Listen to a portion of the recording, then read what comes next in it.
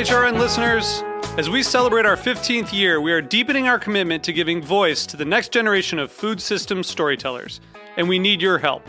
Our internship and fellowship programs help activate new possibilities for underrepresented and underestimated young people through experiential journalism, audio engineering, and production training. Through these unique programs, HRN helps food equity stewards build essential workforce readiness skills that expand their potential and foster economic mobility. Please consider supporting these critical programs. And with a minimum donation, you can be entered to win a dinner for two at an amazing restaurant in one of 8 cities and tickets to a concert at a great venue in one of those cities. We have incredible partners across the country who have donated, as they also share our passion for helping to educate the next generation of food systems storytellers. Check out heritageradionetwork.org/15 to donate and enter to win today. That's heritageradionetwork.org/15 to donate and enter to win today. And make sure you donate before March 31st. Thank you.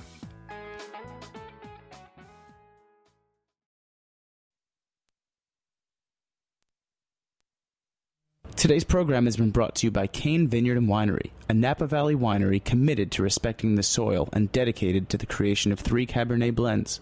For more information, visit Kane5.com. I'm Erica Wides, host of Let's Get Real, the cooking show about finding, preparing, and eating food. You're listening to Heritage Radio Network, broadcasting live from Bushwick, Brooklyn.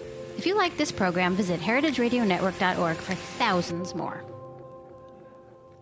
If you're a food writer today, which one is better, print or digital media? Find out today on this episode of Tech Bites.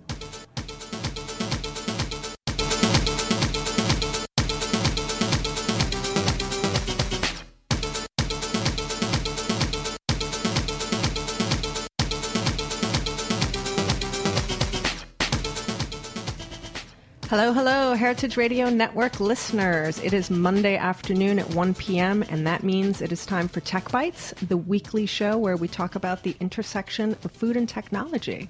I'm Jennifer Liuzzi, your host, and I am joined in the studio today, as always, by our engineer in Mission Control, Jack Inslee. Hey there. Who is 1 year older. Yeah, that's true. He had a big birthday over the weekend. Are you feeling 1 year wiser? Not yet. 1 day in, no noticeable changes. I kind of shaved a little bit. There's that. Otherwise, I'm feeling the same. Wow, so you're old enough to shave now, yeah, is the big headline. That's right, exactly.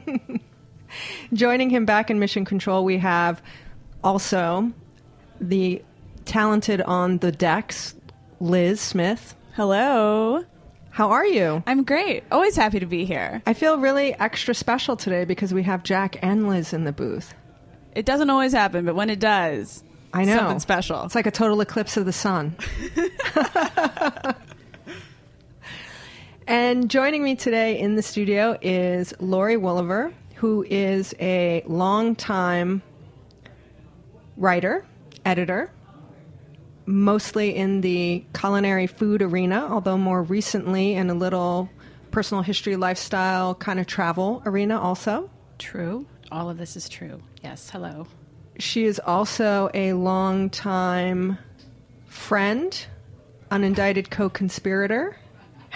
Oh, dear.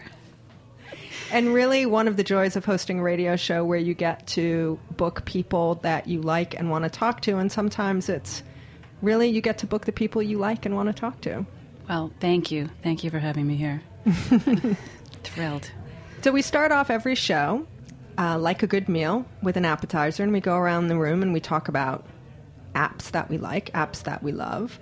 I'm going to start off, because this is the episode we're going to talk about digital versus print media. I'm going to start off with a nifty little app called Texture. And you may have seen it coming across your feeds. They've been doing some heavy promoting in Facebook and on Twitter and on Instagram. Texture is being billed as the Netflix of magazines, where you pay a monthly subscription fee of about $10, and then it allows you to read and download magazine content from a plethora of titles. It is a joint venture from Condé Nast, Hearst, Meredith, News Corp, and Time Inc., so they all banded together to create a platform where they can probably get paid for their content versus just sort of the click and read for free, or what do you do? And there's a firewall. So I downloaded it. I'm checking it out. It's kind of interesting. so far. You can the upshot is that you can download things and save them, so it becomes native to your phone. So if you are underground on the L train, for example, coming from Chelsea going to Bushwick, you can read an article in Vanity Fair that was online without having Wi-Fi. So that's kind of interesting. I will report back on that. I am on the 7-day free trial.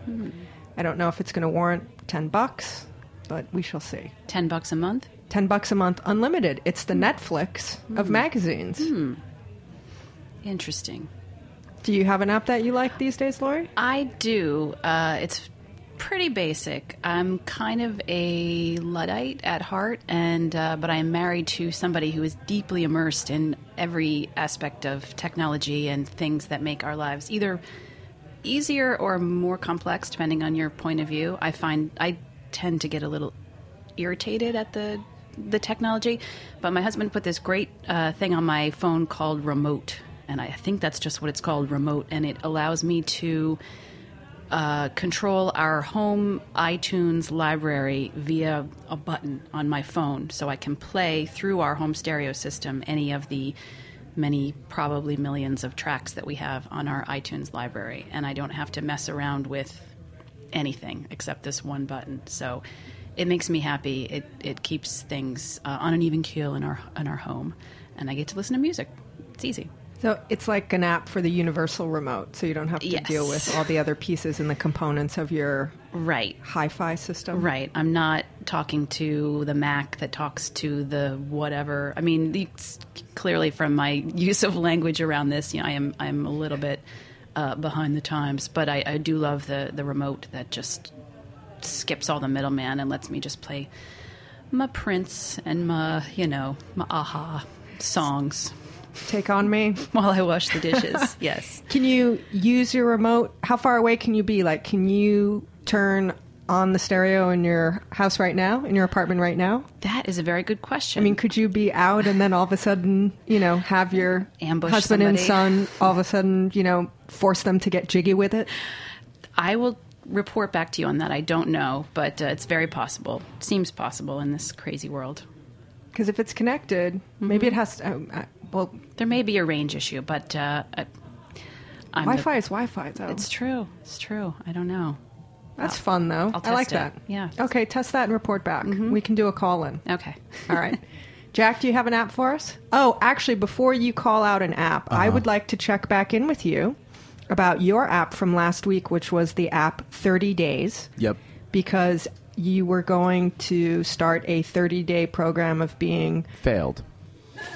So I didn't even get to finish the sentence of being slightly more physically active. I know. I didn't want you to finish the sentence. You were on Mountain Climbers a week ago. You were starting afresh with Mountain Climbers. And what I happened? will start afresh today. It was a week of celebration. What can I say? We're going to pick it back up today. Okay. Yeah. So you're starting. Are you reset back to 1 today? Yeah, we're resetting back to the do as many as you can, and that kind of sets your month. It's fine. It's February 1st. I feel okay about that. Yep. Okay. Yeah. Sorry. I mean, it's good. You have to keep me accountable on this show. I'm glad that you'll get to ask me all the time. So every week. Every week. Exactly. I can start phoning into your show, Full Service Radio, on Thursday nights at 7 o'clock. Yeah, you could. Or on the subsequent show, Gunwash, on Thursday nights at 9 p.m., which is a phone-in show. That's right. Just call in and embarrass be like, me. Hey, Spliffington, yeah, I know you're talking about, Coachella, but Jack, did you do any burpees? Yeah. I hope the answer will be yes. Oh, man. Well, thanks for that. I'm going to put another call out to listeners, kind of like way back when I was asking for weather apps and got the dark sky wreck. So, as I've been mentioning, I'm traveling more and more these days, which is amazing and great. I have kind of developed airline loyalty with Delta just because I got one of the Sky Miles Amex cards, and I'm like trying to rack up as many Sky Miles as I can.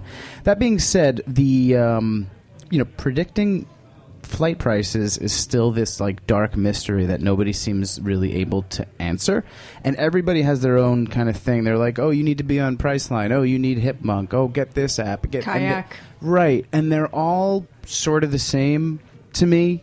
I haven't found the one that tells me like accurately, buy this now, it's the cheapest it's going to be, or wait, more flights will be added. I mean, like, I get to DJ in Miami every month, and the prices could be anywhere from $230 to like $600. So it's just so hard to pull the trigger on a flight, you know. So anyway, if there are any listeners out there that have like a surefire way of buying the cheapest flights possible, let us know. Okay. Right? Well, you heard it, people. Jack needs cheap tickets to Miami. That's right. Have you done the TripAdvisor alert?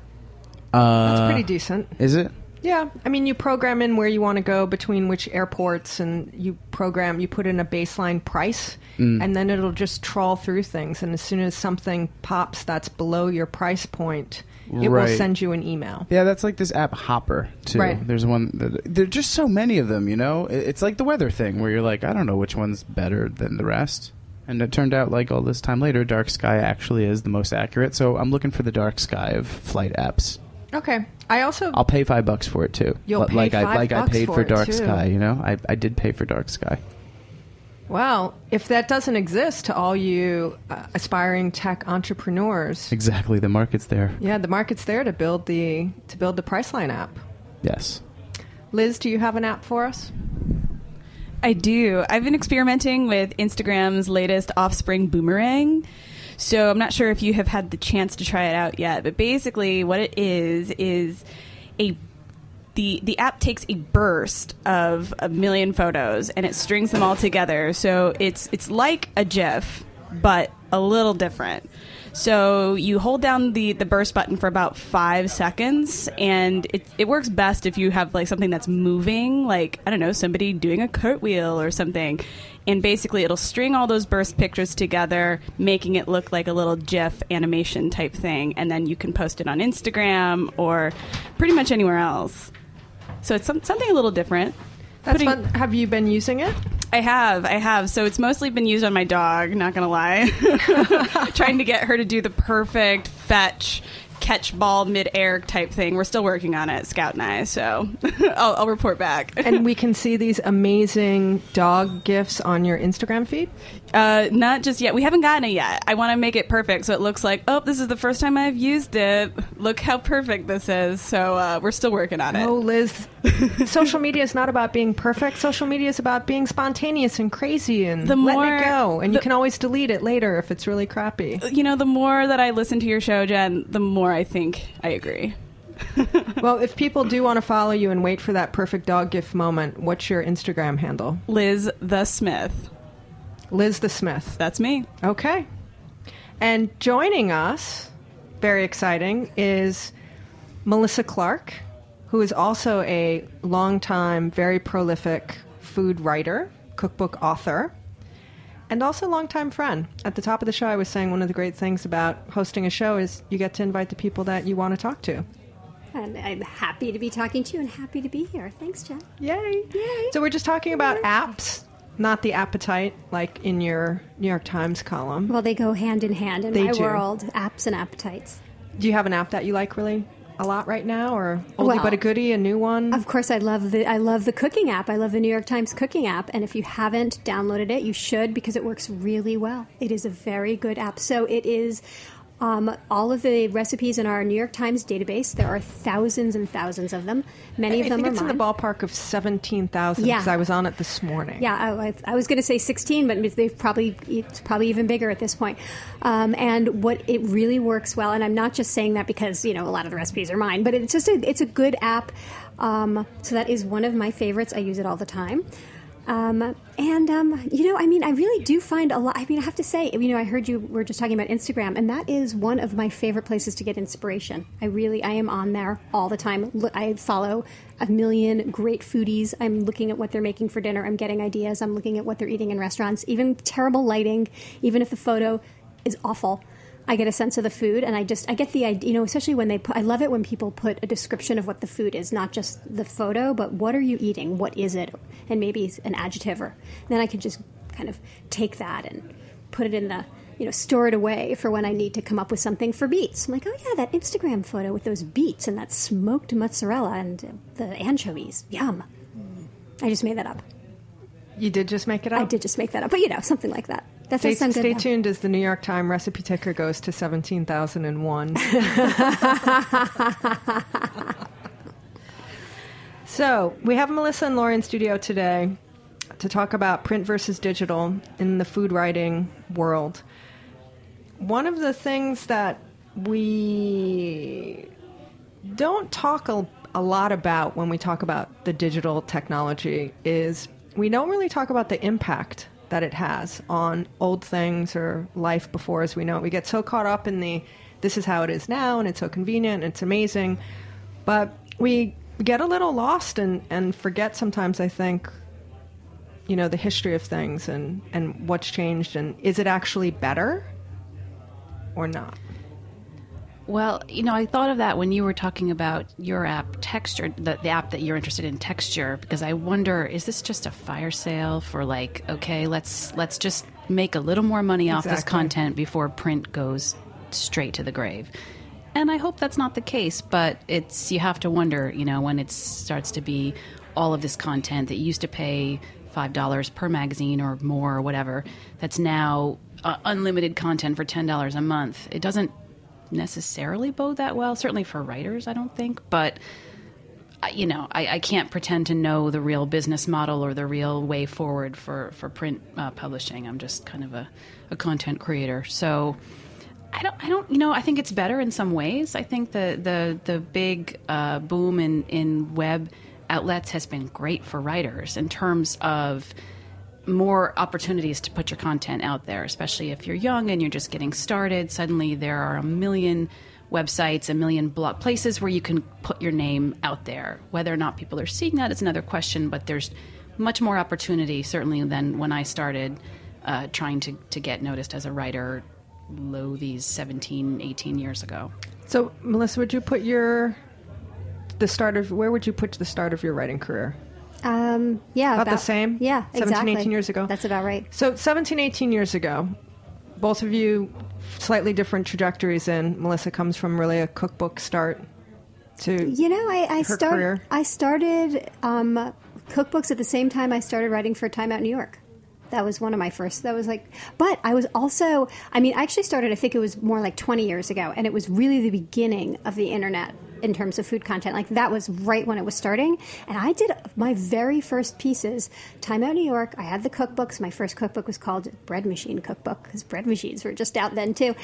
And I was writing online. Hearst Magazine started a website, they were one of the first. And I had a column, believe it or not, and they actually paid me $1 a word back in 1995. Which was a huge amount of money back then. I know. $1 a word in 1995. Right. Can you imagine? You don't get $1 a word now, and that was 20 years ago. So this was a great time to be a writer starting out, because like Lori was just saying, there were a lot of burgeoning places, new places to write, and they were paying you. And so the $1 a word comes from the print and magazine and newspaper land, because that's how writers at that point in time were paid. Exactly. And $1.50, $2 a word, that was if you were really spectacular. There's even that episode of Sex and the City where Carrie's talking to her editor at Vogue and trying to get $2 a word. I've heard $3 and $4 a word too for the top tiers. Oh my goodness. I know. And so at that point in time, what were you aspiring to do? What was your next move, your holy grail, the thing that, wow, if I could just write for... for me, it was if I could just make enough money to support myself as a... I was also co-checking at that point, so I am, it's like I'm not just writing. I am, even though I'm getting paid as a writer, I'm not making enough to live on in New York. So I'm co-checking. I'm, working in restaurants. I'm doing everything I can to try to cobble together. So I just wanted to make a living as a writer. That was my goal. Not to co-check anymore, not to work in restaurants anymore, just to write. And I did it. So I feel like but you know, I mean, I think probably the pinnacle back then in the 90s was what? It was the magazines. It was, you know, it was Gourmet back in the day. It was Food and Wine for sure. It was the New York Times. I mean, it was the print publications that's where you want to get the gold to. standard. Yeah. Mm-hmm. And now it's changed. Now I feel like there's just as much status writing for internet publications as there are for print. I mean, and also all good print magazines have their internet components. I mean, you don't just have a print. There is no such thing anymore. It's just a print publication. Is there? Cherry Bomb. Oh, whoa, wow. Okay, but they're doing some. You know what though? Maybe the tide is coming back around. I think so. Well, before we get too far ahead, and we are going to circle back to Cherry Bomb and print, because I do think that there's definitely a resurgence in that. Lori has an amazing article, which is really one of my favorite things that she's written, and I like many things that she writes. Back in June 2014, she wrote an article on thebillfold.com about her personal story of how she became a food writer. And it's really good and really revealing. But for anybody who's interested in becoming a food writer, to Melissa's point, you know, it's like any other artistic endeavor. She was doing a lot of other things and hustling before she could sustain herself financially as a writer, and as did Lori. And part of the story she tells is not just making enough money to sustain yourself financially in New York City, which is an expensive town, but also at some point to get health insurance. Right. And I will say that I still do not support myself as a writer solely. I mean, I have a whole other job, a part-time job. I work for Anthony Bourdain. I manage his schedule and do kind of an administrative role that's that helps me pay my mortgage and, you know, live in New York. I did the only two times I really was supporting myself as a writer was when I had 2 consecutive staff positions on magazines, and that was great in its own way. But it's very difficult. I mean, I've always kind of there's part of me that also kind of wants to have something else going on, because the pressure of having to completely support yourself through writing and creative endeavors is very in New York is very, to me, too much. You know, the idea that I want to be able to have some hard skills that pay the bills that are not about me sitting down and writing something. Is it the endless requirement to produce?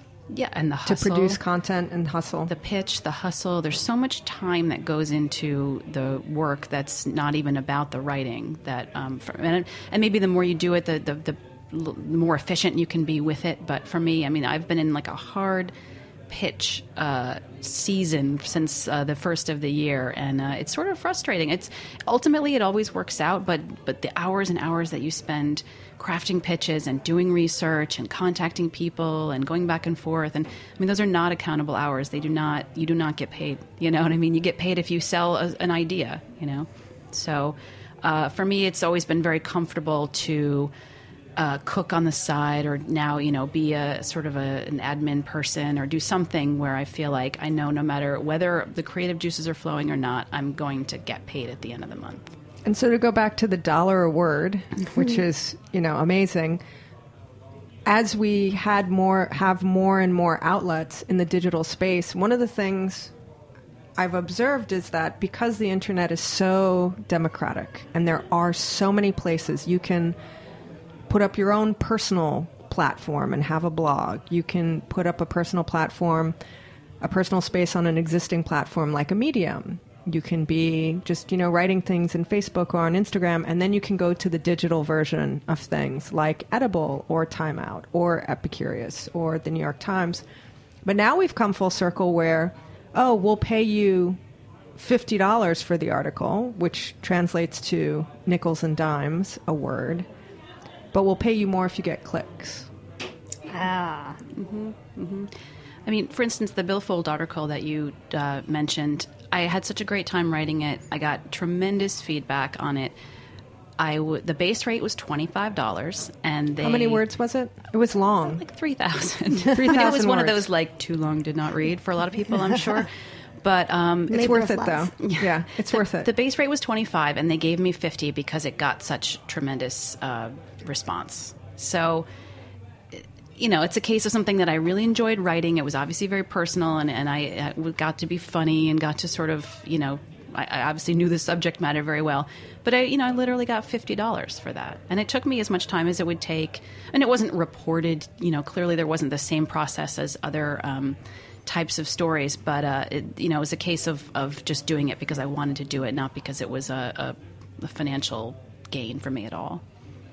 So that's amazing. Yeah. You doubled your price, but it's still $50. So what's $3,000 divided by $50? Like, what does that come out to a word? Don't even. It's upsetting. It's too depressing.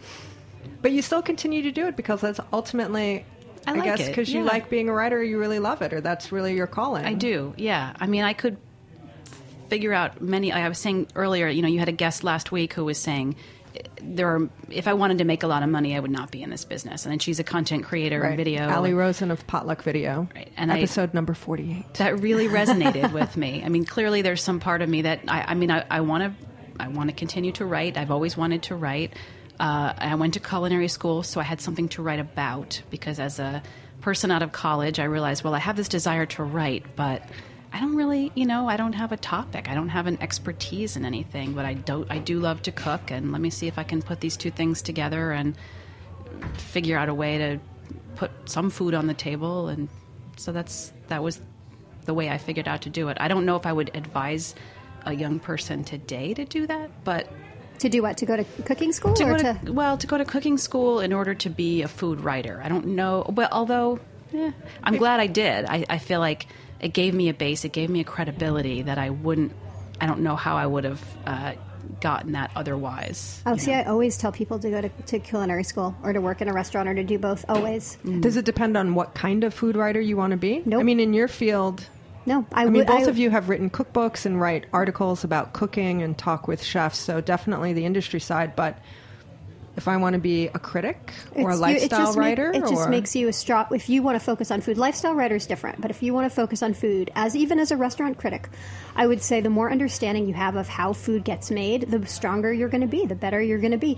Plus, there's so much competition out there. There's so many. I mean, being a food writer is a thing right now. Everybody wants to be a food writer. And, it's a pretty cool job, so I highly recommend it. But you want the edge, right? So what's your edge? What's your edge going to be? And I think Amanda Hesser actually wrote a really good article for Food 52 about some of the active things you can do to be a food writer, And so going to cooking school is one of them.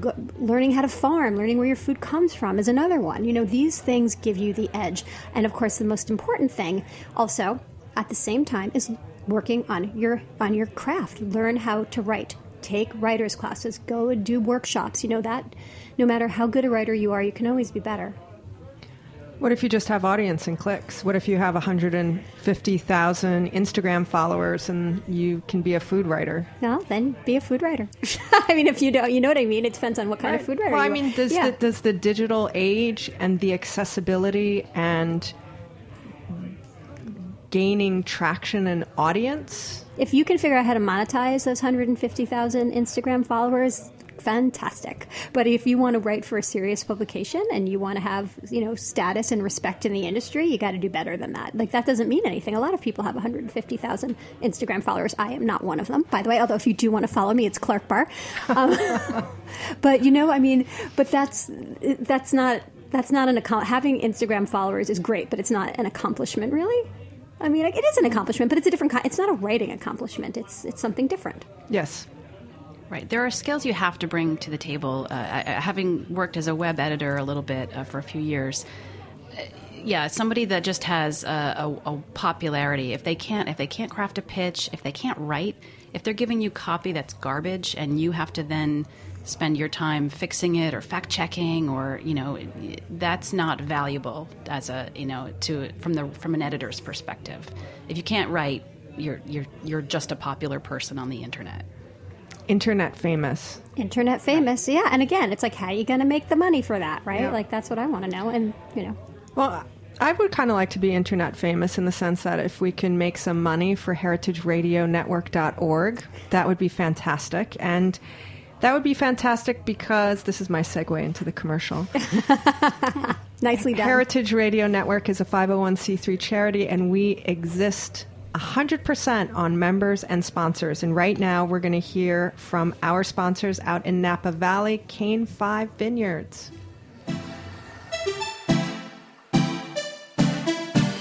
And the break music today is by Keto. We'll be right back on Tech Bites.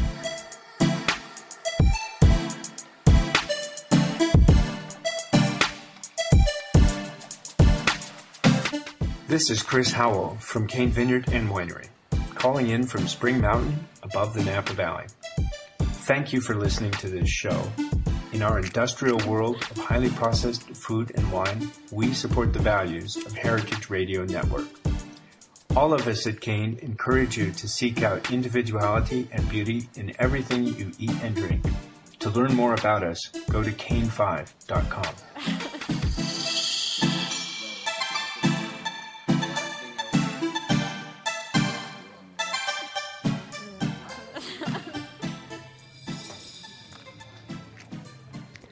Well, if you're wondering what the hell you just clicked on, this is Tech Bites on the Heritage Radio Network, the weekly show where we talk about the intersection of food and technology.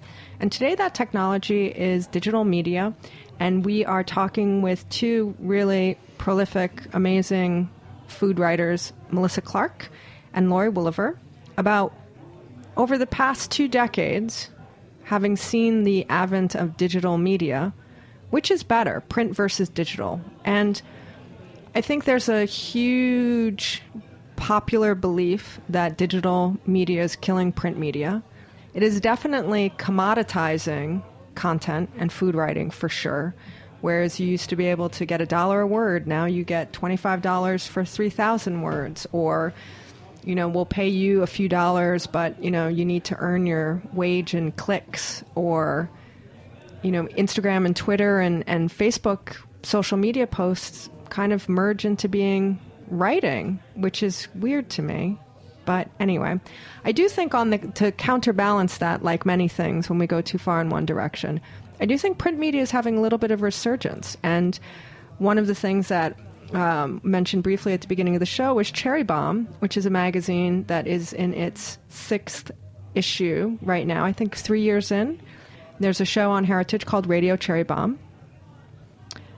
Claudia Wu and Carrie Diamond, 2 women who are really focused on women in the food world, whether that be writing, chefing, cooking, creating, styling, experiencing media. And their magazine is beautiful. It's print. It comes out twice a year. It's styled and on heavy paper and is something that you keep. It's almost like a coffee table magazine. And it's the antithesis, I think, to the $25 clickbait, story. I do feel that why it works so well with Cherry Bomb is because it is an objet. It is not just a magazine. It is this beautiful thing. It's a collector piece. It's a thing. Yeah, it's like a book. It's like people are still buying cookbooks. Right, because it's tactile and it's a thing you can hold and take with you. Yeah, which is very different from your, people used to save gourmets, but people don't. I don't think they used to sell the gourmet branded binder to collect all your issues in. Where at the end of the year, you would buy the gourmet binder to put your 12 issues in from the year. Yeah, but that's not. People don't do that anymore. We recycle way too quickly in a way. Mm-hmm. Although maybe we're done. We read what we want. We're done. Plus, we know we can get it online. That's another thing. Like we know that any, say, Bon App that we want, any recipe is going to just be on Epicurious, so we can just get it. Yeah, but it's not always the case. With Lucky Peach, for instance, I've done some stuff with print there, and I'm very proud of it, and I'm always very excited to be included in an issue of Lucky Peach. But they do not put the print stuff online, or they wait 2 or 3 years, and maybe it's a truncated version that goes up on the web, or it ends up someplace else. But it's not that direct, print to web pipeline. So. It makes sense. I absolutely understand wanting to protect the print brand and to get people to drive them to subscribe and to pick up the physical magazine. But the reach becomes so much less than if it's straight to the web. So it's what's important to you as a writer, what's important to you as a publisher. These are questions that are still kind of out for the asking, I think. It's interesting to me the way human behavior is that if you're at the newsstand, you're happy to pay your dollars to get your copy of your magazine to take on the plane or to buy your Sunday paper. But as soon as you're in front of your computer or in front of your phone, you want the exact same article for free. Yeah. And it standing in front of the newsstand, it has a higher value than it does on your smartphone or on your computer. And that is just something that the music industry has had to deal with, and the TV industry is now dealing with, and broadcast and, print is dealing with it now also. I don't know what it is about human behavior where as soon as something goes to the digital version, we don't want to pay for it anymore. That's okay, so let's talk about that, and let's talk about, what are publishers doing to monetize that content, right? They're putting ads, for example, ads before videos. I can't, so I have ad blocker, because... Of course you do. Of course I do. Right. I have ad pop-up blocker, too. Yeah. I think I have 2 of them. Yeah, exactly. And I'm happy to pay for that. Believe me, I'm happy to pay for my ad blocker. But now I can't get on to Forbes.com because I have my ad blocker enabled, and they make you... They have that pop-up thing that comes up, and it counts down, and it's the quote of the day. And yeah, so I'm like, okay, Forbes.com, I'm not going to read you anymore. I mean, maybe I will. We'll see. I wonder if they're on Texture.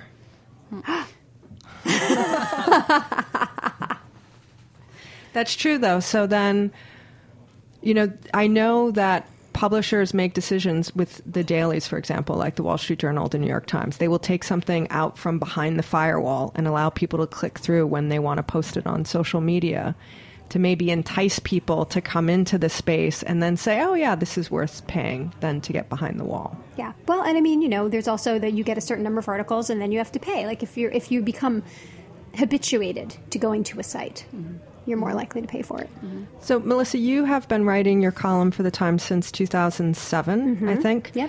And I'm going to say that when you started writing for the Times, it was really predominantly about the print issue of the magazine, the issue of the newspaper, the Wednesday food section. But now, as we said, you have the 17,000 video archive. You do videos. I've been on JetBlue flights where all of a sudden that New York Times content video thing comes up and there's Melissa making a chicken or, some hummus. And it's really funny. But your job as a writer is different now.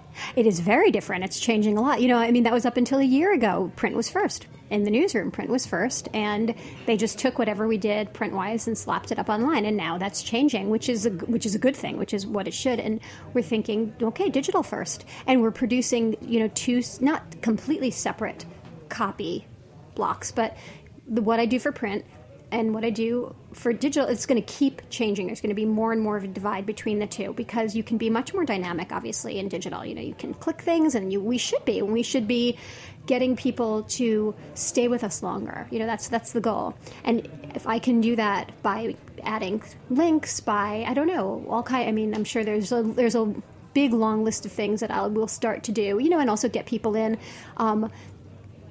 Paying much more attention to social media than we ever did before.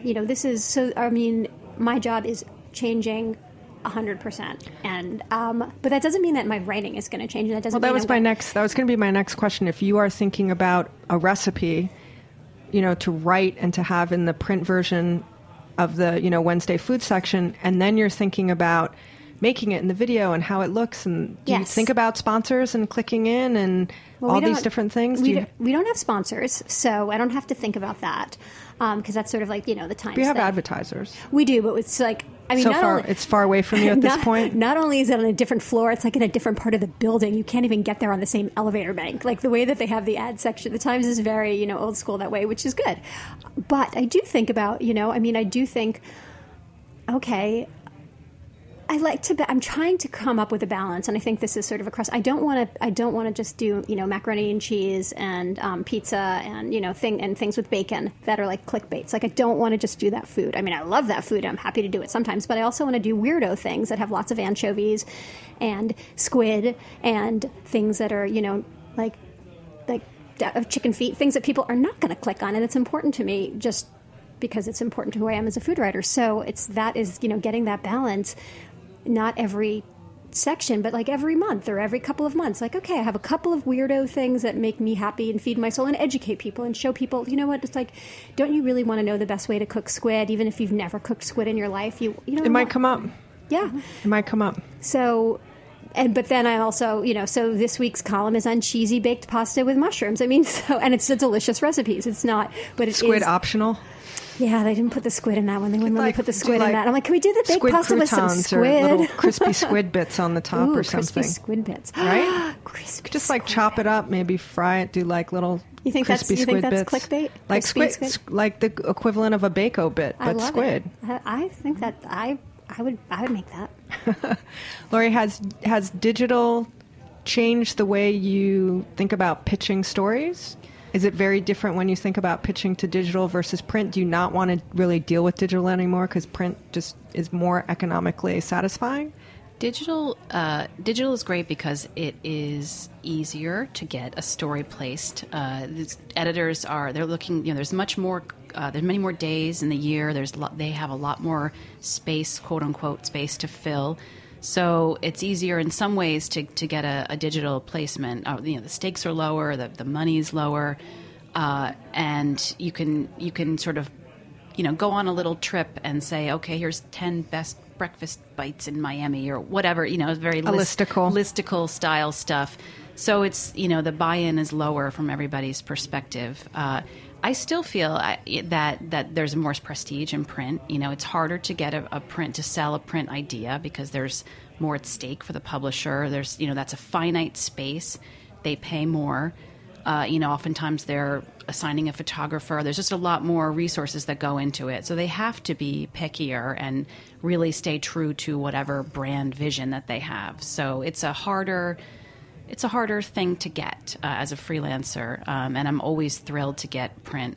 I do know that once I get a print assignment, I'm like in the hole for 3 months, working on it, doing the interviews, doing the travel, doing whatever it is, and at some point, always in this sort of writer K-hole, like, oh, I hope this publication folds so I don't have to finish this story because I am. I mean, that's just my personal process as a writer, and then it always gets finished, and I'm always happy with the result. But it's a lot more difficult to do a print thing, but ultimately more rewarding. Having worked in a publication where there was a very clear digital and print divide, I think there's sort of a ghettoization that happens in a lot of publications, whether or not they're willing to admit it. It's absolutely true. I mean, there's different resources, there's sometimes different floors or different parts of the office. I mean, I think if you talk to people off the record, they will pretty much across the board let you know that. And it doesn't sound that way at the Times, but I think in a lot of cases there's sort of a power hierarchy between print and web. For whatever that's worth. But I find that changing. Don't you think that's changing? I mean, I really see that. Month to month, probably. Yeah. I think it's a very dynamic situation, but one of the interesting things that we've started to see over the last, I'm going to say 2 years maybe, is online entities putting out a print product. And I think lots of money in fashion, lots of ad money, lots of people. And, you see things like Pret-a-Porter, the online catalog shopping for women's fashion. Net-a-Porter. They came out with a print version last year, a year and a half ago. So you can go magazine, an actual physical magazine once a month. Not a catalog. Not a catalog, a magazine. Wow.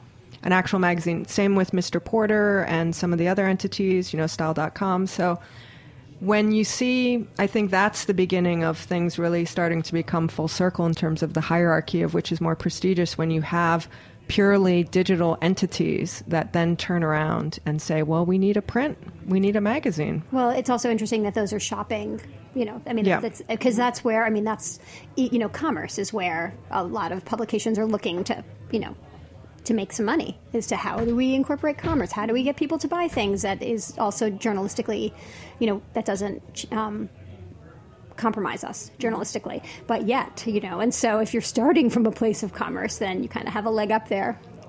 Yeah, the blurred lines of advertorial. It used to be so clear, an infomercial and an advertorial. Yeah, exactly. Now, I don't know, it wasn't always that clear when you're reading The New Yorker and you the font is the same on those advertorials, and if you kind of fold it over, maybe you don't notice. Well, one of the other interesting things I think about the digital space is the time factor, where it's when you're getting a print magazine or a print newspaper, it's coming in a very chronological sense, and you have, here's my January issue, here's my February issue, it's today's paper. The internet, I click on articles sometimes that were written 2 years ago, and you think that maybe it's recent, and you had a crazy incident with the guacamole recipe. Oh, yeah, that was crazy. Yeah, and that's annoying, too. It's like I wish people would date stuff better. So I know when tell the story about the guacamole recipe. Everybody's heard about the guacamole scandal, the pea guacamole. If you haven't, you must have been in a Writer K-hole for the last 2 years because... Exactly, working on a book. Guilty. So I published ABC Cocina, which is... Jean-Georges restaurant. This is no shabby chef. This is one of the world's best chefs. And he has a Mexican restaurant, and on the menu is guacamole made with peas. Pea guacamole. He's right by the farmer's market. It's using local ingredients. It has avocado and peas. It's a little bit lighter. The peas give it a great color, a little bit of sweetness. It's a delicious, delicious dish. So I had a column a couple of years ago called Restaurant Takeaway, where I would write restaurant recipes. And this is one of the ones I featured. It wasn't my recipe, but it was a great recipe. So I published it. Then, somehow... And this is a few years ago. Oh, yeah, this was a few years ago. And it was published online? It was published and in the paper. Oh, no, not in the paper. Actually, no, just online. It was published online. And then our social media folks found the recipe in the archive. And they're like, oh, let's highlight this recipe. I forget why. It was like Labor Day or something where you'd want to serve a dip. And they said, put peas in your guacamole. Trust us. And the internet exploded to the point where even President Obama weighed in and said no peas in the guacamole. Although he did say garlic in guacamole, and so he's so wrong about that. So I think peas are less egregious than garlic, frankly. I'd be happy to host a garlic/pea debate between the president and Melissa Clark at any point in time. I think if anyone running his social media calendar is listening. Yeah, it can be, it can be after, anytime. Yes, anytime. It could be in a year. Anytime. No. When he's done presidenting. After, anytime. Open invitation. But yeah, so that was one of those things where this was a sleeper recipe. Nobody noticed it when it first came out, and then it became this huge thing. And there were everyone had their opinion on whether peas were okay in guacamole or peas were not okay in guacamole. Let me just say, though, President Obama accepted. Most of the anti-pea people tended to be, there was a big Republican contingent in Texas who were really pissed off about it. Like, for example, Jeb Bush was very pissed off about that. So, it seems that if you want to align yourself with, the more conservative, closed-minded people, you can hate peas and guacamole, or you can be open-minded. Because we're not saying that peas should replace avocado. We're just saying that it's a nice change. They should live together. It's as a nice change. In the dip bowl. Mix it up every once in a while. But I think the point is, though, that you can take something that's a total sleeper. And from years ago. With the right social... And, what really got this going, and it was great. It was fantastic. What really got this going was the tweet, which was, trust us. Because we're the New York Times, so people trust us, but... Peas and guacamole is something that maybe doesn't sound so trustworthy, and it was just those two words that made this thing go viral. That's amazing. Yeah. So, for all you folks listening out there who want to give some, add some saison to your social media, just end all your tweets with "trust me," and then see what happens. Or do you find timeliness on the internet versus print affects what you write, how you can write?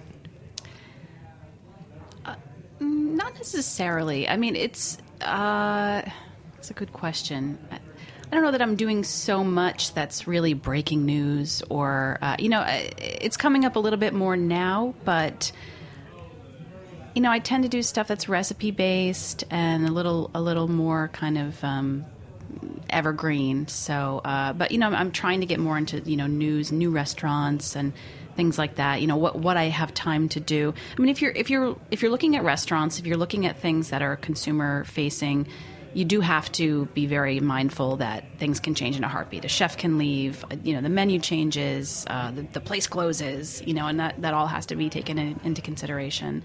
So really, and it's depends a lot on the publication as well. You know, how important that is to them. You know, somebody like a Daily Blender or Food Republic or those types of things. They want the news that's happening, 10 seconds right ago. now. Yeah. Right now. Yeah. Periscope it. Yeah. Right now. Exactly. Well, we are out of time, sadly, because we could talk about this for a while, I think, easily. At the end of each show, I like to always ask my guests for a piece of actionable advice for our listeners. So, like you said at the top of the show, Melissa, everybody wants to be a food writer. A lot of people want to write about food. People think it's the bestest job in the world. It is pretty cool. It's extremely competitive.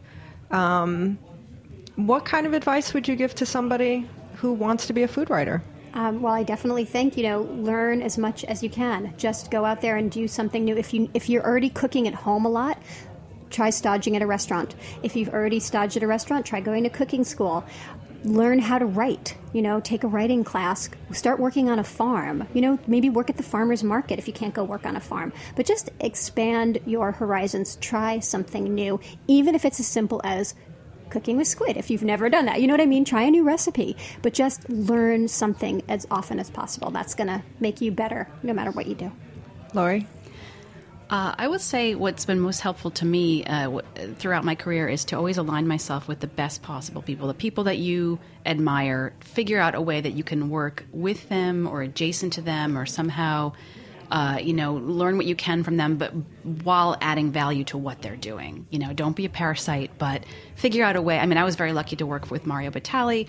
Melissa Clark was very gracious and met with me early on and talked about the cookbook business and, on and on and on. I feel like I've been a lot of right place, right time stuff, but if you're in the right place, if you make yourself valuable, it's really important to try and work with the people that you really admire and give them something, and ideally you will get something back from them. That's two really good pieces of advice. If you want to be a food writer, learn about food and writing. And if you want to be a food writer, associate with and work with people who are in food and or writing. Yes. There you go. Recipe for success. Trust us. Thanks, everyone, for listening to this episode of Tech Bites. We're here every Monday at 1 o'clock on the heritageradionetwork.org. I want to thank Melissa Clark from the New York Times. You can find her at Melissa Clark on Twitter or at Clark Bar on Instagram. And Lori Wooliver, writer, handler extraordinaire. You can find her at Lori Wooliver on Instagram and Twitter. Thank I'm you, Jennifer Liuzzi. Thanks so much. Thanks for joining us. Bye. Thanks for listening to this program on heritageradionetwork.org. You can find all of our archived programs on our website or as podcasts in the iTunes Store by searching Heritage Radio Network. You can like us on Facebook and follow us on Twitter at @heritage_radio. You can email us questions at any time at info@heritageradionetwork.org. Heritage Radio Network is a nonprofit organization. To donate and become a member, visit our website today. Thanks for listening.